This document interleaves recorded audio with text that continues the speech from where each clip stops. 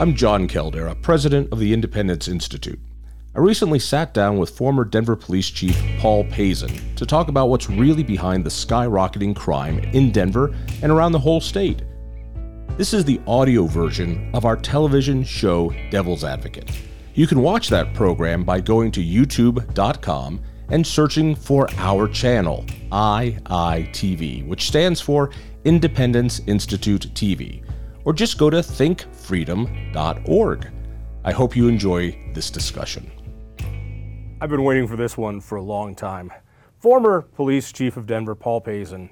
Now, I didn't know that you were actually born in Denver and you did all your time as a cop in Denver. Correct. You don't get out much. Because usually cops do service, I've been here for a while, and then I went to this city for a while, and I went over here for a while. But you did your entire career in Denver. You're right. I'm born and raised in this city. I've been very fortunate. I felt that this city has given me a lot, and I wanted to give back. So when I returned from the Marine Corps, I applied for two jobs, Denver Police Department, Denver Fire Department. And fortunately, I was hired by the Denver Police Department. Too bad. You ended up with a job. All right. I want to just jump right into this. And pardon me, this is me whining and bitching. So we're here in the middle of Denver. The Independence Institute is where we film this. And this is a beautiful place, all right? This is a beautiful city. Our building is gorgeous. And in the last 3 years, the place has turned into I don't want to say a hellscape, but it has turned to crap. All right, so in this building, we have been broken into. Around this building, we have had homeless encampments we've had to chase away. We've had vagabonds and transients and bums, and we've had to clean up needles. We've had to clean up bottles. We've had to clean up condoms. It's mostly just from the employees, but also from everybody else. And we've had to clean up vomit and human feces. My staff has just told me that we have to now get a larger trash service because we're throwing away so much stuff from the homeless that are encamping around here. We now have to put up more security systems. We've had mice infestations around the building because they leave their food around. We've called the cops over and over, and this scares me. In order to get the cops here, I called 911 because I got tired of the other line. And after 2.5 minutes on hold, I got cut off. Called again. After 3 minutes, it got through. They said, we'll send somebody over. And sure enough, somebody got sent over a little while later. And then a few hours later, another guy came because two people called. It was like 4 hours, 5 hours later, and these two guys looked so beat, so haggard, and they're like, I'm so sorry, we finally could get here, but there was only a handful of cops in all of District 6, and these guys look beat. I asked him, so what's going on? And he said, we got called to this, and we got called to that, and sorry, I know this is a big problem for you, but it's we just can't go anywhere, and if anything really happens, we've got to go to the bank robbery or this. And I asked him more, and he said, it's really tough. The cop told me he arrested a guy the other day for stealing 5 cars.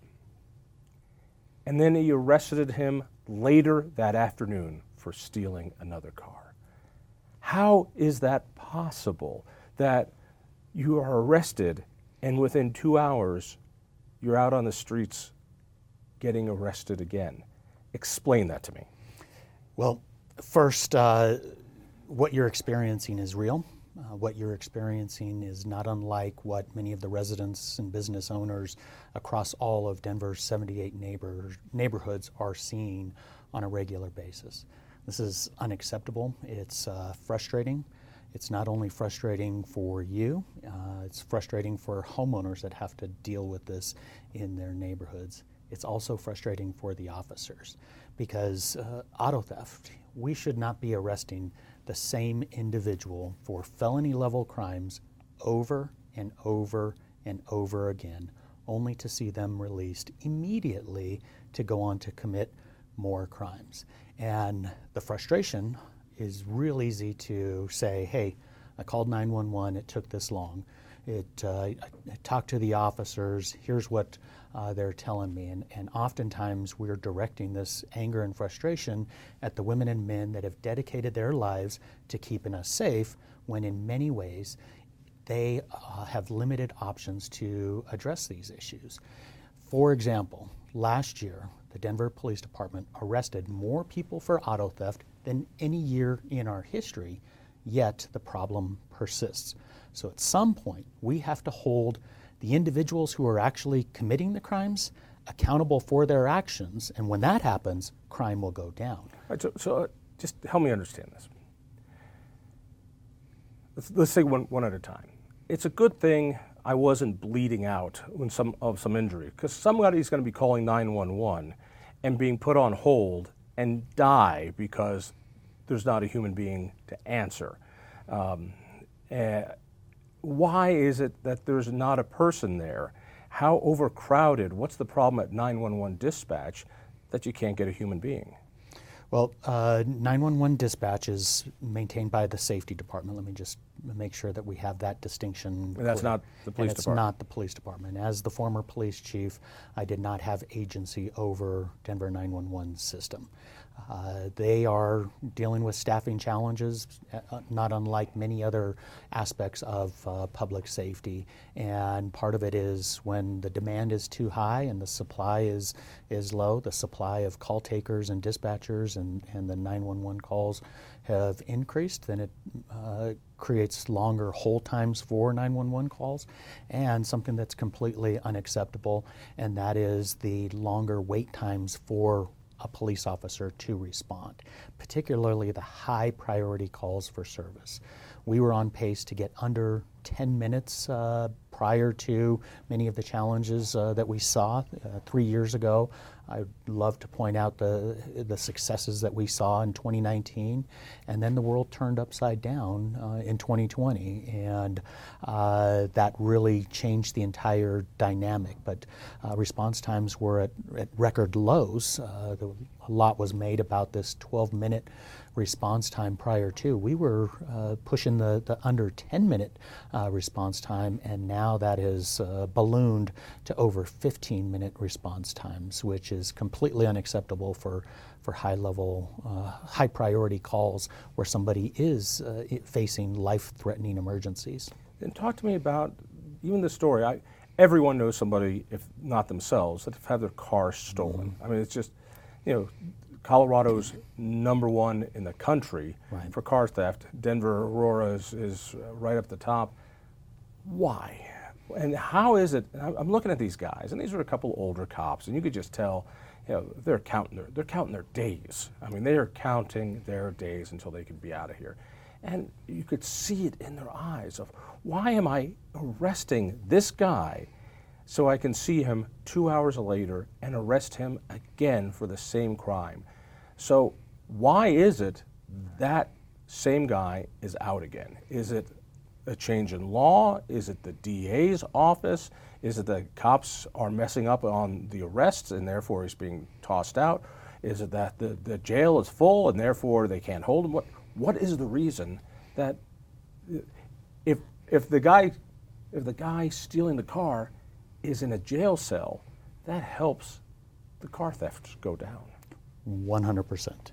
So prior to my retirement, I would attend community meetings on a regular basis, and I would ask that question: who in this room has had their car stolen? And you would see arms going up and down throughout the entire room. Most of the meetings, I would see this, where an individual would say, I've had my car stolen twice. And again, when we talk about this issue, a vehicle is more than just a piece of property that's taken from somebody's yard. This is a single mom's way to get the kids to school. This is it's your livelihood. The breadwinner being able to get to work. It is your livelihood.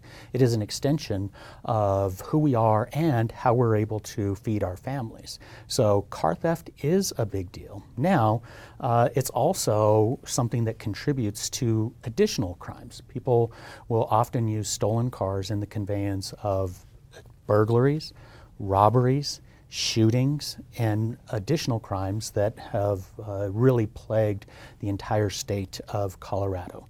So when you say what's driving this, there are some changes to state law that have significantly contributed to the increase in auto theft. There are some prosecutors that take this crime seriously and others that don't take this seriously. There are judges that don't think this is that big of a deal because it's a property crime. It's not a violent crime. It's not a violent crime. It's just a property crime. As far as cases being dismissed because of officers not doing the paperwork, this is pretty streamlined. These are computer reports, drop-down boxes. The PC, probable cause statement on an auto theft is pretty simple. It's not being thrown out as a result of officers. Has there been a change in law? There has been a change in law. What is that? Well, the first dates back to 2014. 14-12-63 was a law where auto theft used to be a Class 4 felony. Now, this is important because our criminal justice system typically is based on plea. We're a plea-based system. 97% of all cases that are filed typically get pled down. So if Paul walks in the door, walks into court facing a Class 4 felony, I'm likely to plead that down to a Class 6 felony. Still a penalty, and there will be some level of accountability. 2014, we changed this, and no longer the 4s, it's based on value. So if somebody has an expensive car, that car would be, and that car is stolen, that person would be charged with a Class 5 felony. And if somebody steals an inexpensive car, the type of car a single mom, a struggling family drives, that person's charged with a Class 6 felony. Now, we're a plea-based system. Just to make sure I'm following you, I'm assuming a Class 4 felony is a bigger deal. You don't want that. You Correct. want a Class 5 if you're the bad guy, and you want a Class 6 instead of a Class 5 if you're the bad guy. So in this whole world of systematic racism and all the other stuff we're hearing about, really what we're doing is making it a lesser crime to victimize poor people. Is that what I'm understanding? That a poor person's mode of transportation, if I steal your car because you're poor, I'm at less risk? That is sick. That's exactly what we have done in the state of Colorado. And this is when we talk about these changes that have happened recently, that we're trying to focus on individuals in marginalized community, we're actually making it worse. And that is in higher level crimes as well. If you look at the murders that have taken place in our city, 85% of those murders are persons of color, the murder victims, persons of color. So this is an issue that absolutely has to get fixed, and instead of fixing it, we've compounded the issue. Because I've heard, one of the laws that shows systematic racism is that cocaine is penalized at a much lower level than crack cocaine. So people of color, marginalized people, are convicted of this crime because it's much cheaper to get crack than cocaine. So your Aspenite who's snorting cocaine gets a lesser sentence, and this person gets a worse sentence. But here we got something where it's the same sort of thing, where this guy, the incentive is to victimize poor people and not victimize rich people. You're exactly right. That's right. What has occurred, and we have exacerbated that situation. Yes. All right. So following up, there's legislation in 2019, 19143, followed by legislation in 2020, 2143, that pushed a lot of low-level property crime offenders out of jail. And Colorado has one of the worst recidivism rates anywhere in the country, fourth worst recidivism rate. Now these were passed in 1919. 2019. 2019. This is what happens when you get older, you get your centuries mixed up. So 2019, 2020. And so then pretty recent. Then we did it again in 2021. So in 2021, we passed 271, misdemeanor reform. And in misdemeanor reform, that same Class 6 felony is now been pushed down to a misdemeanor 1, which a poor person's car doesn't even count as a felony arrest anymore, or a felony charge. We have pushed that to the misdemeanor category. And again, we are a plea-based system. 97% of all cases Wasn't are pled. a lot of this done under the guise of saying that our jails were racist, that we had too many people of color in our jails, in our prisons, and so what we're going to do is sentencing reform, and the sentencing reform was going to say, hey, these non-violent crimes, we're going to punish differently. We're going to keep them out of jails, and now we're living with the consequences. You're exactly right. We have to address the criminal behavior. If we want crime to go down, we have to address the criminal behavior. And we have overcorrected. The United States represents 4 or 5% of the world's population, yet 25% of the incarceration rate. And many of these laws only focused on the 25%. Let's push folks out of jail. Let's make it so that they don't go to prison in the first place. Yet we did nothing to address the criminal behavior. And now we are seeing the results of this. So in Colorado in particular, right, what is washing out this story, what is making this very difficult to address at the state level is we hear crime is up across the country. And certainly Philadelphia, Chicago, LA, New York, you see some very horrific crime incidences that take place in these particular cities. But what everybody in the state of Colorado should know is Colorado used to be a relatively safe state. It used to be a remarkably safe state. We were well below the national averages in violent crime. Was a safe city. It's number 7 in the country. We were a remarkably safe city just a couple of years ago. Let me put you on this one. The homeless issue it's ridiculous here.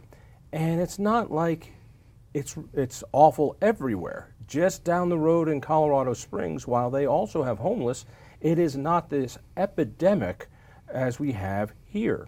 They have beds and they have a camping ban, and they can take people and bring them to the homeless shelter and say, either you stay here or we will put you in jail. And so they get help, and the streets are relatively clean, 1,000,000 times cleaner and safer than here. So as police chief, these people, I can't walk to a restaurant. I've got women on my staff who don't want to come to work because it is dangerous here. There are people who are mentally insane and dangerous, running around screaming at themselves, walking by our offices. You have to literally step over unconscious people on the sidewalk. Why don't your cops pick them up and arrest them and get them off the streets?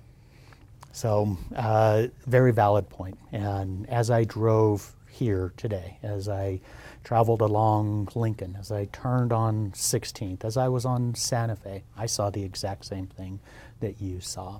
And yet again, as somebody born and raised in this city, as somebody who sees Denver as just this beautiful town that is missing out on what we could be, what we should be, where we were just a couple of years ago, I'm heartbroken of what I see. I'm frustrated with what I see. And instead of looking for real solutions, the tough solutions, we are busy trying to emulate what we see in Seattle, Portland, San Francisco, instead of Miami, Tampa, Fresno, Dallas. There are cities that are doing well in this space. There are cities that are addressing these issues, looking for the betterment of all of their residents, not just a handful here or there, not being selective of, well, we're going to help this population and exclude these other populations. Really, we, as a city, it's the common good. We have to look out for everybody, those opportunities, those job opportunities that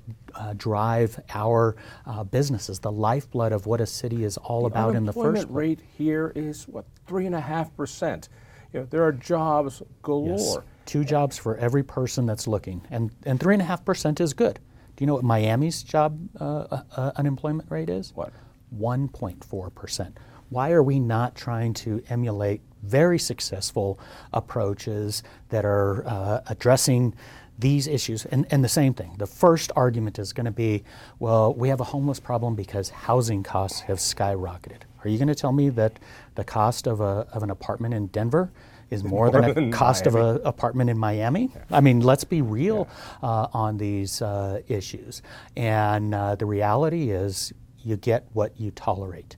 And we have tolerated quite a bit. I don't believe that we've figured out. What's frustrating, and you've heard these complaints so many times, but why is it that as a business owner, or we run our organization in Denver, now we're the ones that have to pay to clean it up. Yes. We're the ones that have to pay for the landscaping to try to make it less hospitable. We have to pay for the new trash service. We have to pay for the new security services. We have to pay for all this stuff while we're also paying for the taxes that are going for all these services that make it more tempting to stay outside and camp outside. It is so maddening, and it's only going to end poorly. Yep. Those of us old enough remember New York before it got cleaned up, and it was ugly. And I wonder, let me ask you, can Denver be saved? And when I say that, there are a lot of people who look at Denver and go, this is going in a bad direction, and it's going to have to hit bottom before it pulls itself out. When people start going, I don't want to go downtown tonight. No, we'll stay in Lakewood. I don't want to go to the show down there. We'll just stay out here. I don't want to, and now with telecommuting, I don't have to. Right. Very concerning, and this is, I believe, many of these same sentiments. I do not believe that we have the political will to make the tough decisions to do what's necessary for the common good, for the people of Denver and for the people of the state of Colorado, because we are trending in the wrong direction in many of these issues, and once you do fall off that cliff or get on that slippery slope, you have to pay twice as much, 3 times as much to rebound. Think of New Orleans, Washington, D.C., Detroit, cities that have had some significant challenges with regards to crime that then impacted their economy. They have to dig out and put forth monumental efforts to get to where we are now, that if we realize that that at some point we are going to kill the goose that lays the golden eggs. All right, let's talk about political will. Why did you retire? You're saying we didn't get these things done. People will point the finger at Paul Pazen. Well, obviously, it's your fault. Did you retire because you weren't up for the task? Did you not get the support you needed from the city? What happened there? I get a sense talking to you that you felt like they didn't have your back. So give me the real story. Well, first and foremost, October 15th is a date that my family and I had circled for a long time. This job is very taxing, 28 years in law enforcement, all in the Denver Police Department is a lot. It's a lot of sacrifice that I gave to this city that my family suffered as a result. And then you add the 5 years in the Marine Corps, 33 years of sacrifice for others. Well, I'm not spending. You get a pension, you get a nice job. I do, yeah. All right. I wish I had the pension. Sorry, anybody with a government pension, I'm having a hard time feeling sorry for. The older I get. So pensions certainly are great. Come on. You don't spill the dirt. I believe that I pushed as far as I could push, that I moved the needle as far as I could move the needle. What is it you would want the city to have done to solve these problems? In other words, now that you're out, what was the frustration? If you could have shaken the mayor or the council and say, or the legislature and said, we needed to do this, what was this that they didn't do? Well, let me be very clear. I believe Mayor Hancock is a great person, and he was very supportive. There are plenty of mayors in the last couple of years that got on board the defund the police movement. Los Angeles, 150 million. New York City, 1 billion. Portland, 15 million. Seattle, those were the cuts, right. and their mayors didn't stand up. So Mayor Hancock did support the Denver Police Department. Yet here we are. Yet here we are. Okay, so what I would say is we are real good at moving problems around. When we talk about these challenges that we see on 16th Street or 16th Avenue, on Lincoln Street, we see these issues. We address them, and all we do is move the problem around. Civic Center Park was an issue. That gets pushed into Golden Triangle. That gets pushed onto the 16th Street Mall. That gets pushed into Union Station. Then back onto East Colfax. We need to address these issues holistically. What didn't the city give you that you needed? I don't make it a habit to throw folks under the bus, but I do believe we need folks with strong political will that are willing to do what is right and what is necessary, not what is popular. And oftentimes, what is right and what is necessary? It's real easy. We have to hold people accountable for their actions. If we want to reduce crime, then you hold an individual accountable for their criminal behavior. And when you have things like outreach court that just washes away arrests. What is outreach court? So if we talk about many of the efforts, let's talk about Denver's Union Station, for example. Right? It was a little less than a year ago where people were outraged. They were upset with what this transit hub had become. Right? RTD has their own police force. They have their own security team. They were supposed to address their own challenges over there. It didn't happen, and they asked. Because they're a transit agency. Yep. Their job is to run buses, and this is what happens when government gets into empire building, and they want to become a city. No, run buses. Don't arrest people. So it's well documented. Denver Union Station, open drug use. It became a day shelter, for lack of a better term. And the folks that wanted to use buses and light rail and transit out to DIA were forced to deal with issues you should never have to see. And they asked the Denver Police Department to come in and get this cleaned up. We did. 1,200 citations and arrests in that location to help eradicate the open use of fentanyl and other drugs. Very proud of the women and men for stepping up and taking care of this issue. Unfortunately, we then don't hold people accountable for those offenses. There is something that's called outreach court that actually goes to the same location where these offenses take place, and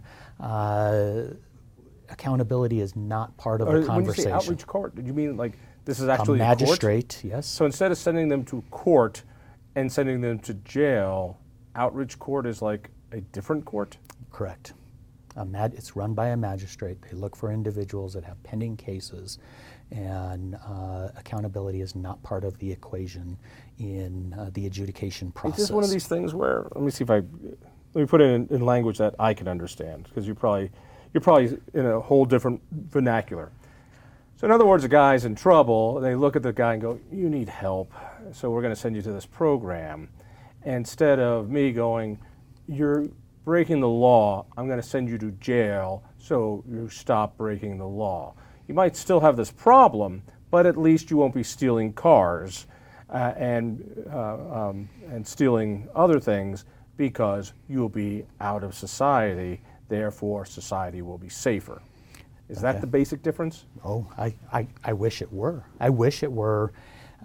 We can put you in this program and get you the help, because that's something that we used to do in the state of Colorado, particularly around drugs. So it was called the wobbler. You can have this felony charge, or you can go to a program. And I'm in full support of that, right? You're getting somebody the help that they need and getting them off the streets. Carrot and the stick. Carrot and the stick. No, it would be nice if Go to that jail were or the case. get clean? Well, that's not what's taken place. It's, oh, you had this case? Okay, well, don't do that again. We'll see you later. And that case it no longer exists. So there isn't the stick, nor is there the carrot. And until that is addressed, we're going to continue to see these types of challenges. So it sounds like we need new legislators, and instead it sounds like we just signed up to a whole bunch of the same legislators that just passed all this stuff, and we have the same governor who signed all these things in the last 4 years. We've renewed his lease for another 4 years. So that's tough. It sounds like we need a new set of DAs around here and prosecutors who will do this, and we need a new set of judges who will actually put people behind bars. There's an overcorrection that took place in the criminal justice system, all based on trying to reduce the 25% of the world's population. And it was done in a way that excludes public safety. It's let's get everybody out of prison and not paying attention to the drivers of crime, criminal behavior, holding people accountable for their crimes. The case that you cited, an individual arrested for 5 auto thefts should not be immediately released from jail on a PR bond, a $1 bond, a $2 bond, and out creating harm in our community. Repeat and violent offenders need to be held accountable for their actions. And if we even think about the time that we're in, crime should be at record lows. If you think about the technology that exists in order to hold somebody responsible for their crimes, the proliferation of traffic cams, of halo cams, of ring cameras, of Arlo cameras, of license plate readers, we should be enjoying historic low crime rates, not only in our city, not only in our state, but across the entire country. But unfortunately, we're allowing emotional decisions to drive our actions. And it's how do we reduce the prison population, not how do we keep our community safe. Can we do both? 100%. But you have to have that courage to say, wait a minute. How do you do both? Well, we can point to places that have done this, and chop off people's hands. And then you set them free. Whoa! I'm not ready to chop people's I am ready to chop off hands. I'm pretty angry about this. There's a lot of people that are very angry and that are ready to chop off people's hands. We don't need to do that. One hand? Hand and a Not foot? even a finger. No, right. let's hold All people right, Mr. accountable. Soft on crime. Then what are you going to do? No, I know what you're talking about. And for a lot of time it was like there are other programs. There's home arrest. There's this. There's that. Mm-hmm. If we're not sending people to jail to stop crime, and I do believe that we've been talking about is to stop crime. It's not to keep people out of jail. It's to stop crime. And the number one thing when we arrest someone is to keep them from committing crime, to make our streets safe. Right. Give me the quick example. Example. Repeat and violent offenders. I think most of us can agree that individuals that are continuing to commit crimes, they need to be incarcerated and rehabilitated. That way they're not harming our greater society. Then the other dynamic is preventing that crime from occurring in the first place. And we did it here in Denver. When I said that Denver used to be a remarkably safe city, in 2019 we had 1,620 officers. We deployed those officers into the areas that was creating the most crime. We actually were able to keep crime low, and we focused on the right individuals. So Denver historically, prior to that timeline, had arrested 50,000 people per year. It was like clockwork. In 2019, 6,000 fewer, but it was the right people. The felony arrests actually went up, the low-level arrests went down, and crime stayed at low levels. Then, when we talk about the timing of 19-143, the 20-10-19, the 21-271, it changed the whole dynamic. There was this push that nobody, even if you do arrest them, they have to be out of jail within 4 hours. So when the officer tells you that they arrest somebody and that person's back on the street right away, typically they're back on the street before the officer even finishes the paperwork. That is part of the state legislature getting people out of jail in a quick and timely way as well. So there are ways that it's been done in New York City when they increase their officer presence. You're able to prevent the crime from occurring. Let's talk about increasing officers. So one of the cops we had here to get rid of our friends, he was pulling a double. We called early, and he was here at about 11 o'clock in the morning. He was on duty. He was pulling a double. He was here he was on duty from 7 o'clock the night before. So he was already 16 hours into a shift. Right. And he said, yeah, I'm, I think one of only 6 guys on duty in District 6. No. You say, Unacceptable. wait, you say, yeah, like this is not uncommon. District 6 is where the crap goes down. This is District 6 is probably the most dangerous area in Denver, I'm assuming. District 6 is the busiest of the 6 districts. And there are 6 cops on duty? Not acceptable. Not okay. Nowhere close to the resource necessary. How many cops down when you left? How many cops positions were open? We were at just under 1,400 effective strength. That is nowhere close to having enough officers to address the work issues. So how many slots open? Really, the number needs to be about 1,700 officers for a So you were city our down size. like 300 cops. Correct. Wow. And who the hell wants to be a cop today? Exactly, and that's the other part of this issue that needs to get corrected. That's the other part of this issue that needs leadership.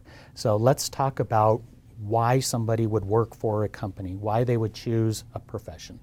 When your employees, they want to be valued, they want to be respected, they want to be treated right. Now, you can do that internally, but what if you have external forces that are demonizing individuals, dehumanizing the individuals that do this work, that are criticizing them for doing things right? For example, clean up Union Station, and then it's get questioned, well, why did you arrest so many people? Why did you cite so many people? Why didn't you take folks over to treatment? There was a problem, you asked for the police to take care of the problem's fixed, and now you're criticizing us for fixing the problem. At some point, you have to have individuals that are willing to stand up and say, wait a minute, we need the women and men to do this work. We need future officers to do this work. And too many of the elected officials. There have been problems with the police department, big problems. Yes. There's been bad shooting problems. There's been lots of lawsuits where the city has had to pay out millions of dollars. There have been reasons why certain minority groups feel like they've been singled out by the police. There are reasons why groups don't like the police. Right. And I get that. And now you're in a situation where, you're going to get yelled at by those folks. You're going to get sued by these people. The legislature passed a law taking away some of your liability protections. Qualified immunity. So now a cop can get sued personally. Nobody wants to be a cop now. What are you, crazy? And now they're more scared about using the strength they need, and they're going to be scared about being recorded about this. They're going to be scared about being sued. No, just go be a waiter. Minimum wage in Denver is going to be $17.30. You're going to do okay. Right. All right. Hey, just a couple last quick questions. One on policy. You're chief of police.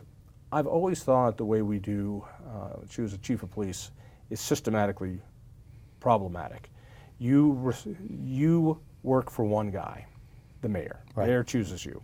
Right. Which means you got to please one guy. When I get pulled over by a deputy who works for a sheriff, that sheriff works for the constituents because he's elected. And I've noticed a real difference I think, and I'm going to use the term customer service, because that guy is elected. And so all of his employees that work for him, the deputies, understand every time they pull over somebody, they're pulling over a voter who's voting for my boss. I think I better be careful how I do this because he's going to vote for or against my boss. Blah, blah, blah.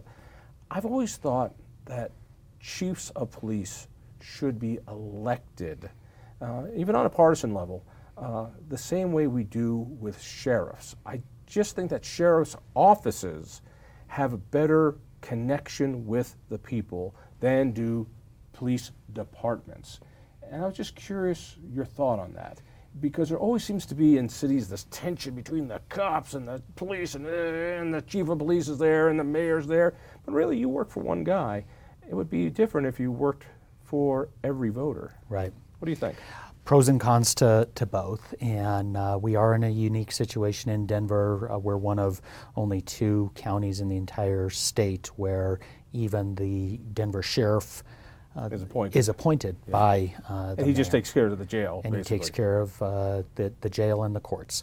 So pros and cons to both. I have good friends that are the sheriff, the highest elected law enforcement official in their own counties across the country, and police chiefs across the country. And what I'll briefly say is there was a selection process that included community members, multiple boards when I was ultimately appointed. You're right. I worked for one individual and not elected by the people. Customer service is a word that, or 2 words that you used here. And I think that what we have learned, particularly after 2020 in the last couple of years, is folks don't want less police, they want better police. And we do need better customer service. We do need better training in order to help folks. And one of the things that I'm proud that we implemented is the national average for continuing education for a police officer across the country is 21 hours per year. The state of Colorado requires 24. We were at 80 hours to include customer service types of training as well. There is the opportunity to get better, particularly in that realm. There's a leadership academy, a leadership institute that's being stood up with support of community members. And But would you like to see them elected? I see value in both, to be honest with you. I see value in both approaches. Since that was a wonderfully political answer, rolls right into this and final question. So, since that was a deliciously non-answer, sounds like a real politician. There are rumors you might want to run for mayor. Well, There are already like 300 guys running. Why not make it 301? People are hacked off about crime. An anti-crime, law and order guy could really do well. Are you thinking about it? I'm very much thinking about it. First and foremost, I cannot thank the folks that have reached out, the supporters that I have that continue to encourage me to take that step. But I'm also a realist, and I see what's going on with the politics in our state, the politics in our city. And it's hard to say that folks are ready to make those tough decisions, the tough decisions that are necessary to keep our city safe, and then by proxy, the vibrancy for businesses, the opportunity for kids to go to school. Kids can't learn in an environment that they don't feel safe in. Businesses can't thrive. So in other words, if I'm hearing you right, you're saying Paul Pazen is interested in running for mayor, but the question is, are voters ready for a guy who'd say, we have to get really tough on crime? And is the city ready to get tough on crime? Is that what you are weighing? I think that we make decisions based on our heart, and I love this city. But we also have to make decisions based on our head, using logic, using evidence, using data, research to figure out what the best approaches are. And I make those decisions with using evidence and data to inform how we're going to do things. And considering all of those issues, I think that voters, when they are informed, that they make the right decisions. It's how do we get that message across? And unfortunately, not enough people will watch, this show the way that they should. Everyone watches the show. Well, there are 12 people who watch this show. 11 if you don't count my mother. But still, those are a dozen important people. Hey, Paul, thank you so much. This has been terrific. John, so that thank wasn't you. a yes or no, or are you running? I'm thinking. We're thinking about it. We'll continue to evaluate the data that is available to make an informed decision. That was a great cop answer.